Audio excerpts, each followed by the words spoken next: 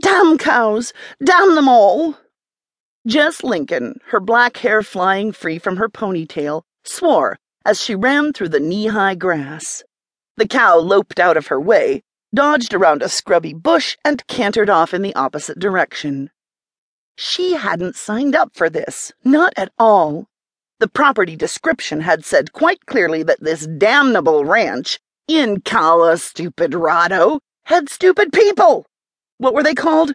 Oh yes, hands, who worked with the cows. No one had said that they would all be gone when she got there, or that the fences were in reprehensible disrepair, or that in the face of an oncoming thunderstorm, the stupid creatures would scatter to the four corners of the state. Jess stopped her helter-skelter run, and hands on knees began to suck in lungfuls of air. The stitch in her side was becoming a problem. A cow turned brown, expressive eyes on her and mooed dolefully. "Yeesh, and to you too," Jess said.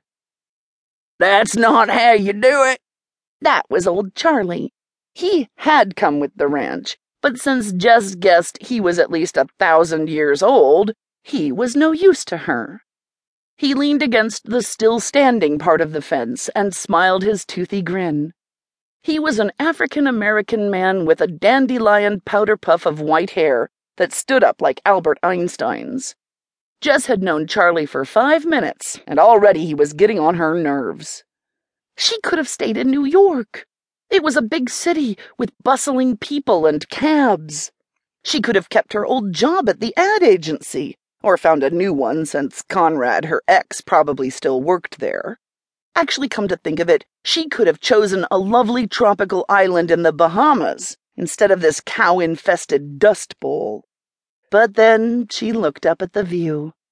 The plain stretching out ahead of her to a line of trees, and then the mountains in the distance. All this space, all this land, and she'd bought it for a steal. Sighing, Jess turned to look at old Charlie.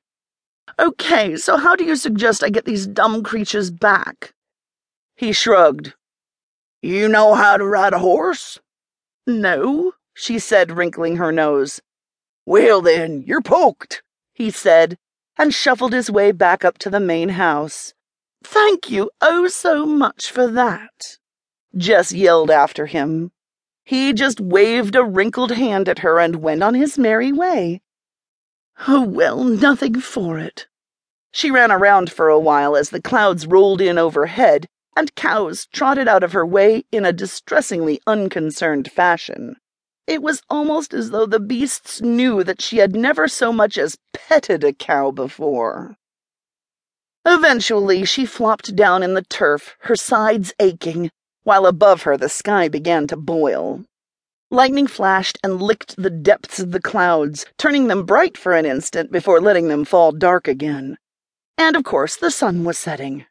It was going to rain and get dark all at the same time, and she was so far out of her comfort zone it was on another continent. "Hell of a first day," she said to herself, pulling at a grass stalk. It had such smooth sides. Her fingers ran up it, and then, ouch! Jess stared at the red blood welling out of the slice, and then something hit it. Something wet and cold crashed into her finger, washing the blood away.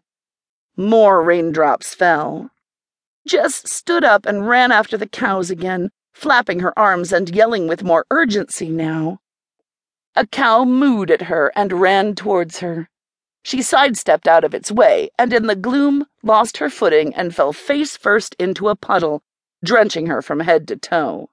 "Oh, well, thank you very much," she yelled after the beasts retreating back. "Shit, shit, shit, shit!" Each word was accompanied by her fist slapping into the muddy water.